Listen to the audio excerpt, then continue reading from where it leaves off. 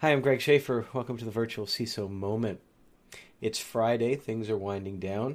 I'm taking care of a few last minute items for a couple of clients before calling it a week. And my thoughts turn to a thread that I had read on LinkedIn a few days ago about metrics and metric board reporting. And the thread talked about what are the best metrics and how do we report them and what's meaningful. And I think one of the points were, well, if salespeople have to show their metrics as far as performance goes, shouldn't security folks have the same thing? And I got to thinking that this conversation has been around and around and around and around for ever, it seems like, in the security space, as long as information security has been around.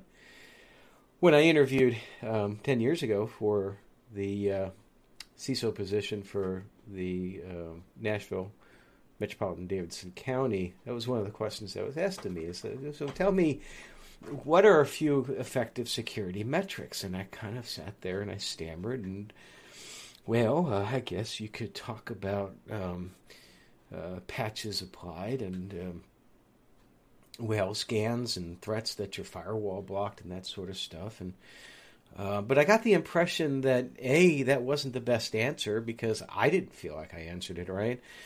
And while everybody in the group was kind of like, yeah, that sounds good, I also got the impression that they didn't know what the best answer was. And I think that is sort of a correct way of looking at what was happening at the time there. And yet we still have this conversation. So what are the best metrics? Well, let's take this another step. Let's just forget about metrics for a second and try to get to what it is that we're trying to do. We as security professionals, security executives, are responsible to let the board of directors have enough information so that they can make risk-informed decisions. Now, metrics without context do nothing. There were 10,000 hits against our firewall. Well, what does that mean? Okay, there were 10,000 hits out of X number of valid sessions. Well, now you've got some context. You could do a percentage, but what does that mean? Well, 32% of all traffic for businesses of our size and our type are attacks or scans or something. Okay, or phishing emails, something like that. And I'm just making up numbers here, which actually I think sometimes some of the numbers are about as good as those that are made up. Because it's like, who cares? There's no threat that's realized. There's no vulnerability that's exploited. There's no risk that's realized. And what's good for one organization may not be good for another one.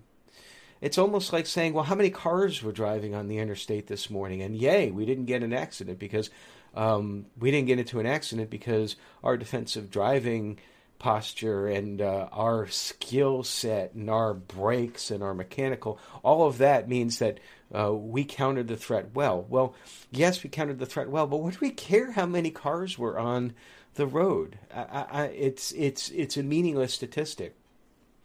And I've come to realize that a lot of the security metrics out there fall exactly into that. They're meaningless. They are almost sometimes used by security executives as a methodology to show that we need to buy more tools or bring in more people. And I'm not discounting the fact that more tools and more people are necessary, but it's not maybe necessarily a correct correlation between the two. So I am big about metrics, and I am big about trying to tell a story and trying to use facts to tell a story. And that's why I'm a big proponent of FAIR, which is a quantitative risk assessment methodology designed to give the board of directors at least some sort of an idea of what a high risk actually means. And these risks can be based on numbers of attacks. Certainly that plays into the FAIR taxonomy. As well as what the perceived loss might be, and so on and so forth. And FAIR is not perfect by any means, but at least it gives a little bit more of a direction to what the CISO is trying to do, and that is to convey to the board of directors enough information so that the board can make risk-informed decisions. So let's think about that statement again, because I've said that a couple of times. The CISO's role is to convey enough information so that the board of directors can make risk-informed decisions. And you can substitute board of directors in there with executive management as well, too, the C-suite. When you're talking about what metrics are good for board reporting, ask yourself this one question. How does that further the board having enough knowledge to make risk-informed decisions, business decisions? It may inform them to make a decision for you to buy a CASB or a UEBA device or some sort of new firewall, or going to AWS or enhancing the logging that's available, maybe adding CloudWatch or something. All those nice little tools are out there. But how does it answer the question to the board of directors in their head about what is our risk profile? Because we, as a board member, need to make risk-informed decisions in order to keep the business alive.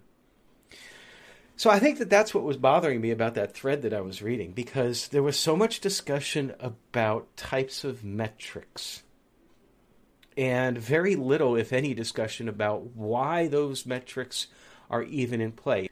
A salesperson proves value by bringing sales in. That is a quantifiable number, and you can't deny that. That's fact. There is no quantifiable number that can show the value of a chief information security officer. None. And we need to stop pretending that there is. After all this time of metrics and numbers and this and that, we have lost sight of the main reason for metrics is to provide the board of directors with enough information to make risk-informed decisions. So I would challenge both sides of the equations, those CISOs and virtual CISOs out there as well, because virtual CISOs, we do the exact same thing. We have to convey that knowledge, that of the threat, the risk environment, so that the business leaders can make risk-informed business decisions. We have to convey that in terms that the board can understand. We need to think more about what it is that they're looking for and speak their language, and stop talking about these metrics, these KPIs and KRIs, unless we can, for each KPI and KRI, have an answer for each one of those that definitively shows where it shows value, not to you as the CISO, not to you as far as the money you're saving the company, but for the board to make risk-informed decisions. Stay secure.